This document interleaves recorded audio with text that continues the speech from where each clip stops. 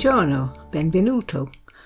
Hello and welcome to episode 9 of City Breaks Florence, an episode I'm going to call Around San Lorenzo. After last week's trip to the church itself of San Lorenzo, a look inside at the artwork and some information on two people connected with it, today I want to come outside and stay in the area and focus attention on two other buildings which are very close by and both connected with the church.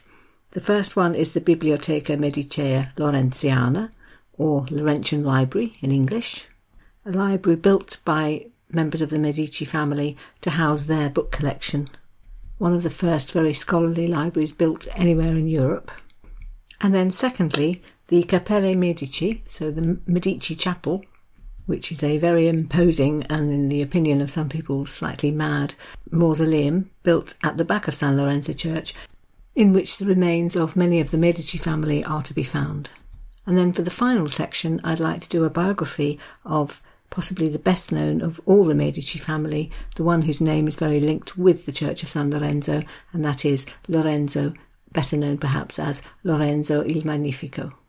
So, starting with the library, the Biblioteca, if you come out of the church and go through some really very lovely cloisters, you will come to the Biblioteca Medicea, a building which has its roots actually in several of the Medici family.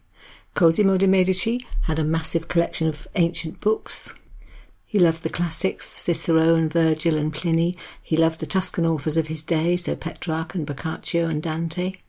And he stored all of his books to start with in his house on the Via Larga, but it wasn't long before he felt he needed more space for them. So when he commissioned the building of the monastery at San Marco, he made a point of having a library built there as well, and his books were stored there.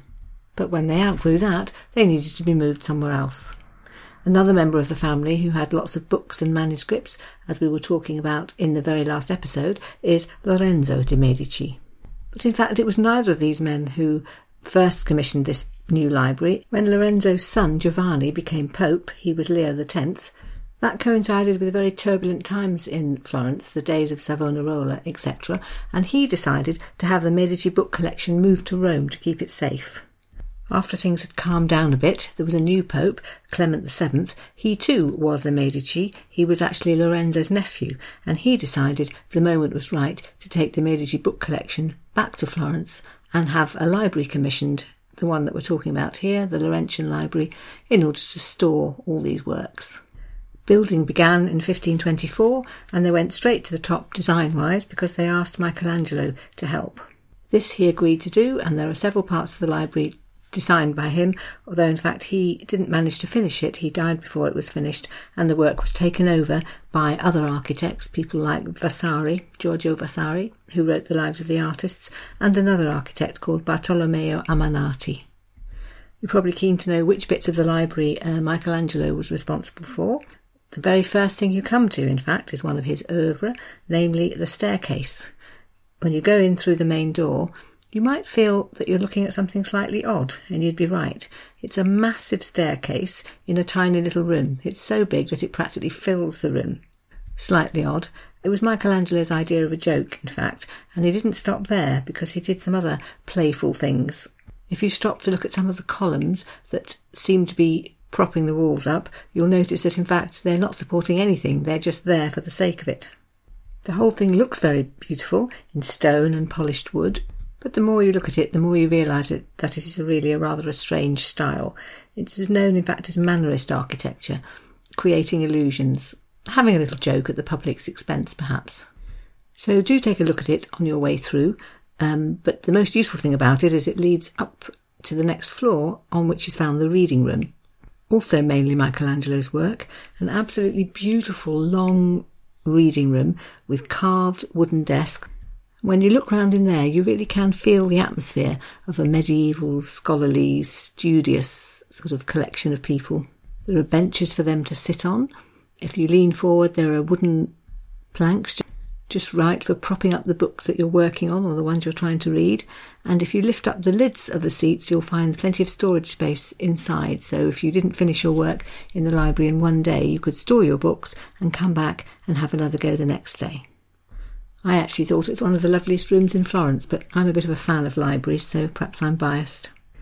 Anyway, once you wander through, the next room you come to is a suite of rooms. In fact, it's the exhibition rooms, and there you can see many of the pieces that the library have to show. They actually own some 15,000 pieces from the Medici collection. There are books, there are manuscripts, there are paintings, all kinds of fields are covered, so there's lots of literature. There are books on law, books on religion, books on the sciences, of course, astronomy.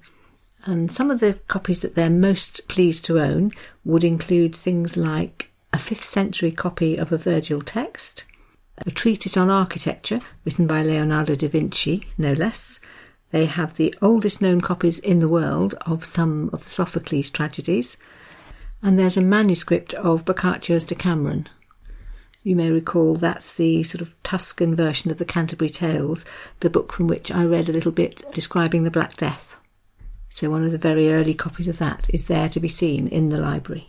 It's a scholar's stroke book lover's paradise, really. And definitely worth a good look round before you set off to the other building, which is also connected to the San Lorenzo Church, the Cappelle Medici. A completely different matter.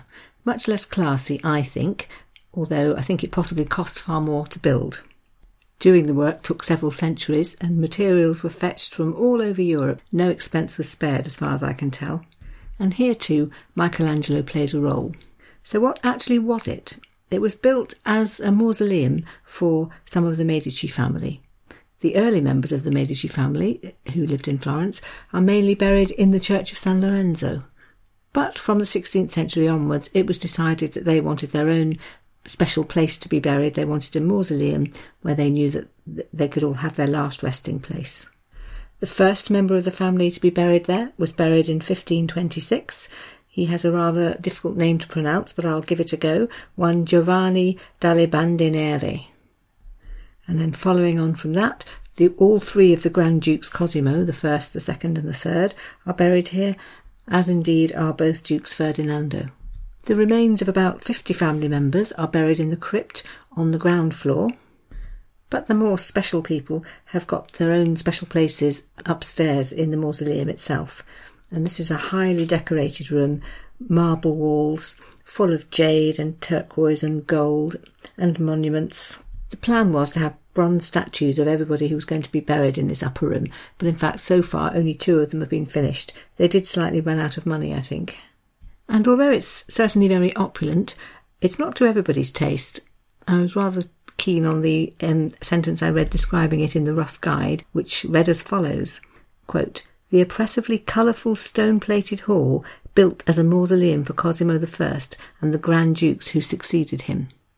But I've tracked down some other people who didn't think very much of it either. So in 1776, Tobias Smollett wrote a book called Travels Through France and Italy, and he came here and didn't like it at all. In fact, he called it, quote, "a monument of ill taste and extravagance." And as if that would not be dismissive enough, he then went on and wrote the following, quote, "I was much disappointed in the chapel of San Lorenzo, notwithstanding the great profusion of granite, porphyry, jasper, verde antico, lapis lazuli, and other precious stones, representing figures in the way of marquetry. I think the whole has a gloomy effect." So one person thought oppressive, somebody else thinks gloomy. I sort of get where they're coming from. It is very dark marble and it's high walls and they do rather bear down on you. In the 19th century, Byron came to have a look and he didn't like it either. He described it as, quote, "fine frippery in great slabs of various expensive stones to commemorate rotten and forgotten carcasses." Well, having read all of that, it's quite amusing to note that this was actually the most expensive project that the Medici family ever financed. And when you consider some of the other things they did, that really is saying something, is it not? In fact, the last member of the family, Anna Maria Luisa, who died childless in 1743, she was buried here, but at that date they still owed debts to finish paying for it. I don't know whether they ever did finish paying for it. But I suppose to a certain extent it's achieved the wanted effect. If people down the centuries, including right up to today, have been discussing what they think of it and whether they like it and whether it was a waste of money, it does at least keep the Medici family being talked about, which I have a feeling they would like. And when people talk today about the Medici, one of the people that they usually mention early on is Lorenzo il Magnifico. And this seems a good moment to give a slightly fuller biography of him than we've had so far. So he was the grandson of Cosimo de' Medici, which makes him the son of Piero the Gouty. And while Cosimo was a difficult act to follow, I think Piero the Gouty rather less so. So what is it that's kept him very well known all through the centuries? I think really it comes down to the fact that he was a very scholarly man, very interested in culture and in the arts, and that under him Florence became very famous for its culture, for its art. It had a reputation that spread far and wide, and people thought that was largely because of him. But there is another way of looking at it. He wasn't such a good businessman as Giovanni de' Medici and Cosimo had been. They built up the family fortunes, made the bank best known in Europe, hugely profitable, and from that were able to buy power and influence and get a reputation for sponsoring the arts.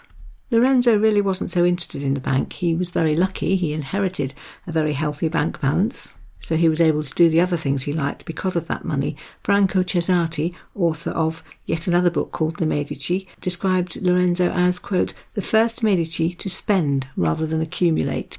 He wrote of his truly huge expenditures and said that, quote, in his hands the enormous fortune amassed by Giovanni de' Medici and Cosimo the Elder began to dwindle.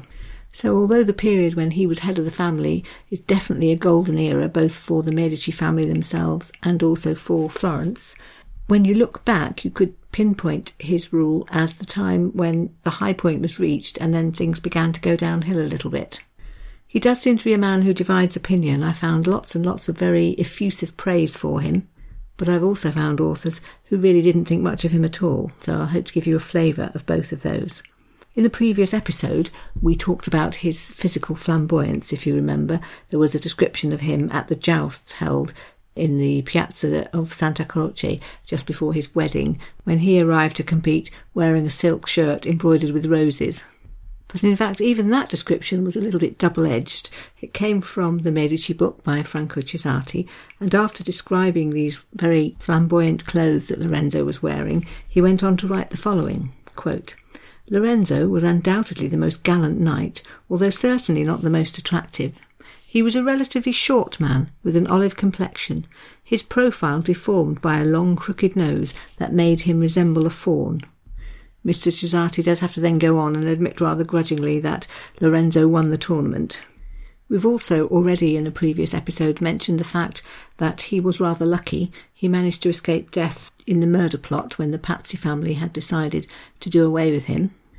In fact, on that occasion he managed to escape death twice, because the original plan was for the night before there was going to be a banquet, and it had been decided that this would be a good opportunity to poison the two Medici brothers. But as it happened, Giuliano, Lorenzo's brother, whom the Pazzis were also hoping to kill, wasn't very well that day and didn't go, so they postponed the plan and went for plan B the following day, which was murder in the cathedral during Mass. I suppose you could say that Lorenzo's escape was partly luck and partly judgment, because he had gone to this church service with a number of close friends who stuck close to him and were in fact there when he needed them to surround him and hustle him away so that he wasn't stabbed, although his brother was murdered. So, flamboyant, lucky, what else can we say about him? Well, he certainly could be very brave. When Florence managed to get itself locked in dispute with the Pope, a set of circumstances which led to war in the end, Lorenzo was the person who rescued them.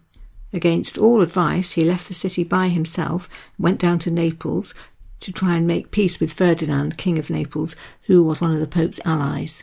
A lot of people thought that they would never see him again, that he just simply wouldn't get away, he'd be killed by somebody on the way there or on the way back. But this didn't happen. It was also a good occasion for him to show off his bargaining skills, because he did, in the end, manage to secure an agreement. It came at quite a heavy price. He had to spend 3 months in Naples, showering the king and queen with luxury gifts. He had to agree to release some of the members of the Pazzi family from prison, which I'm sure he can't have wanted to do because they'd tried to murder him and they had succeeded in murdering his brother. But he obviously decided this was a price worth paying, and it did allow him to return to Florence in triumph and have everybody think how brave he was. When he came back, Niccolo Machiavelli was there, and he wrote the following to underline what a magnificent reputation Lorenzo now had. So, quote, Great upon his departure, he returned even greater, and his city received him with gladness. They admired his fine qualities and fresh merits, he having risked his very life to bring peace to his country. He was Renaissance man, really. When he wasn't winning jousts or saving the nation, he was turning his house into a cultural reference point for scholars from all over Europe. His Plato workshop, which he ran from home, was attended by scholars and artists and politicians from all the best-known intellectuals of the day, and every year on November the 7th, which was Plato's birthday, they would celebrate with a fabulous banquet held in the Villa Careggi, which was his summer residence, and to which all the literary friends would come. But he didn't just encourage other scholars, he was a bit of an author himself. He wrote descriptions of family life, he wrote philosophical meditations, he even wrote poetry. He liked to write love poetry. One of his works was called Forests of Love, for example, but he wasn't above the bawdy either. He wrote, for example, a poem called The Drunkards. He founded Florence's carnival, and he wrote a carnival song called The Triumph of Bacchus and Ariana. Its first two lines are quite well known, in fact. It starts like this: "Oh, how fair is youth, and yet how fleeting. Let yourself be joyous if you feel it. Of tomorrow there is no certainty." A real carpe diem mentality. As well as collecting scholars around him, he used to like to collect ancient manuscripts as well. And then he would employ dozens of scribes and miniaturists to copy them and illustrate the manuscripts, which was actually a great service because that meant there were more copies in circulation and many more people got to read them. So he really helped to spread knowledge and learning through Florence and beyond. It wasn't just the written word that was his passion. He was very keen on the visual arts as well. He founded a sculpture school in Florence, which meant that a lot of young people got the opportunity to learn to sculpt, one of those being Michelangelo. Michelangelo was picked out personally by Lorenzo. He happened to pass by when the young Michelangelo was working on a statue, and he noticed his talent and scooped him up.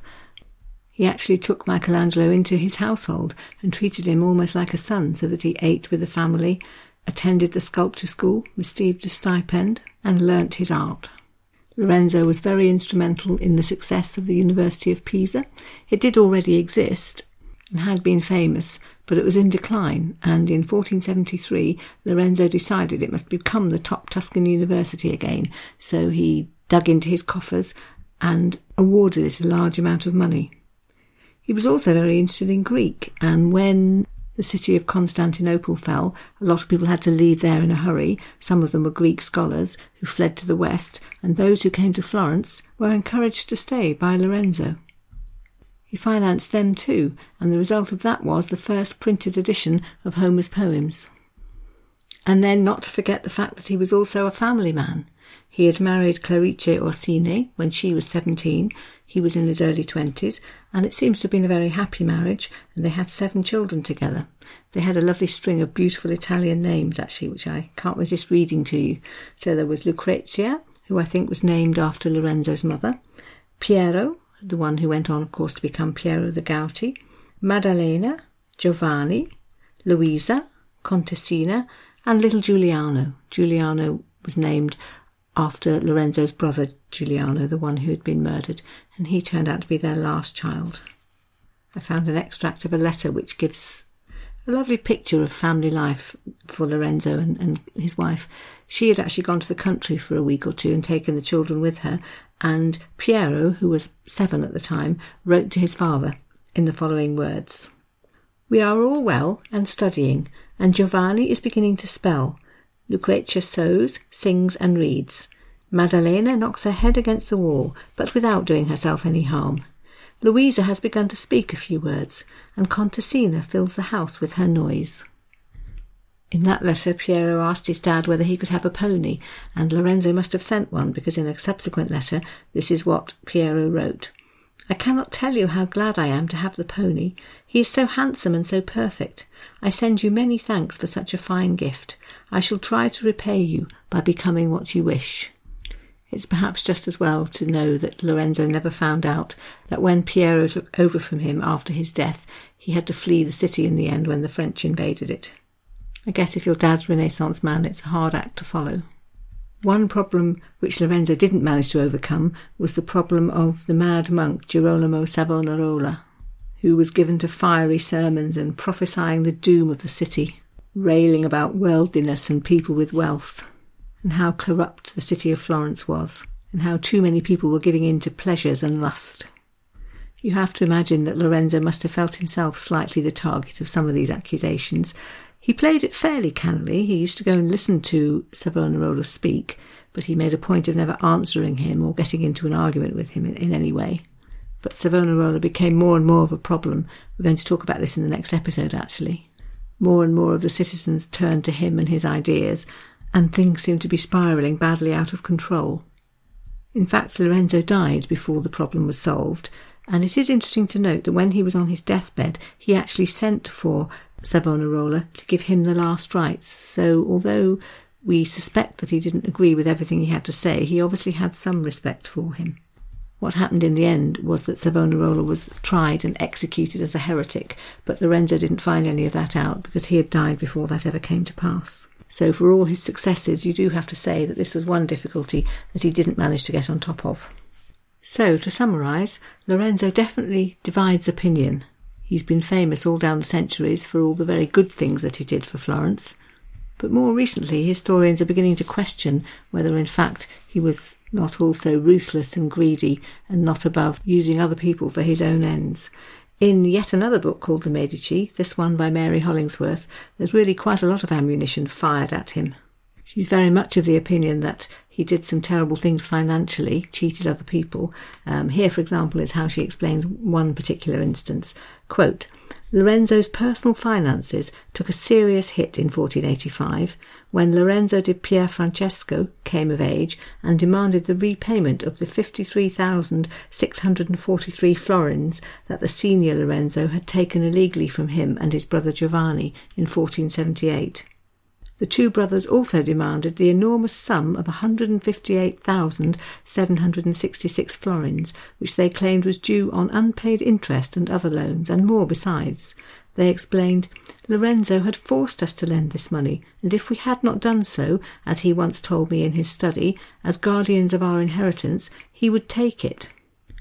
They also claimed that Lorenzo had actually stopped them taking their own money out of the bank, this in fact for an entire period of 4 years. And they weren't the only people who had things to say about Lorenzo's ruthlessness with money. Here's the historian Francesco Guicciardini, also quoted in Mary Hollingsworth's book. Quote, he did not neglect any manner of magnificence, however costly, with which he could keep the favour of powerful men.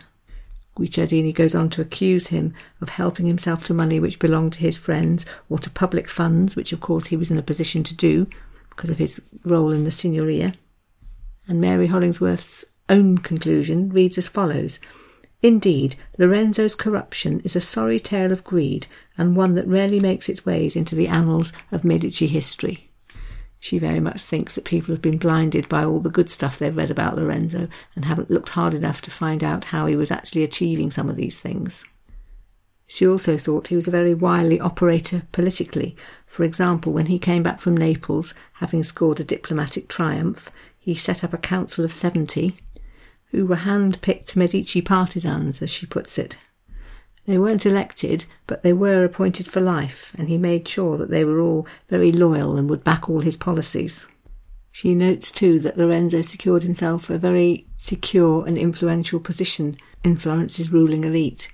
Previous generations of Medici had been first among equals, but Lorenzo styled himself the first citizen. She describes how he used to go out and about with what she calls a personal bodyguard of ruffians, and tells us how the ambassador from Milan described Lorenzo as, quote, so clearly wielding the baton of command without actually holding it. So there you have it, a case for the prosecution and for the defence. If you're interested in following this up, then I would suggest there'll be 2 books that you could read that will tell you lots of the things that you want to know. They're both called The Medici. The first one is by Paul Strathern, and that seems to focus particularly on all the positive things that Lorenzo did and his positive legacy, whereas the book entitled The Medici by Mary Hollingsworth gives you a much clearer idea that there was a black side to him as well.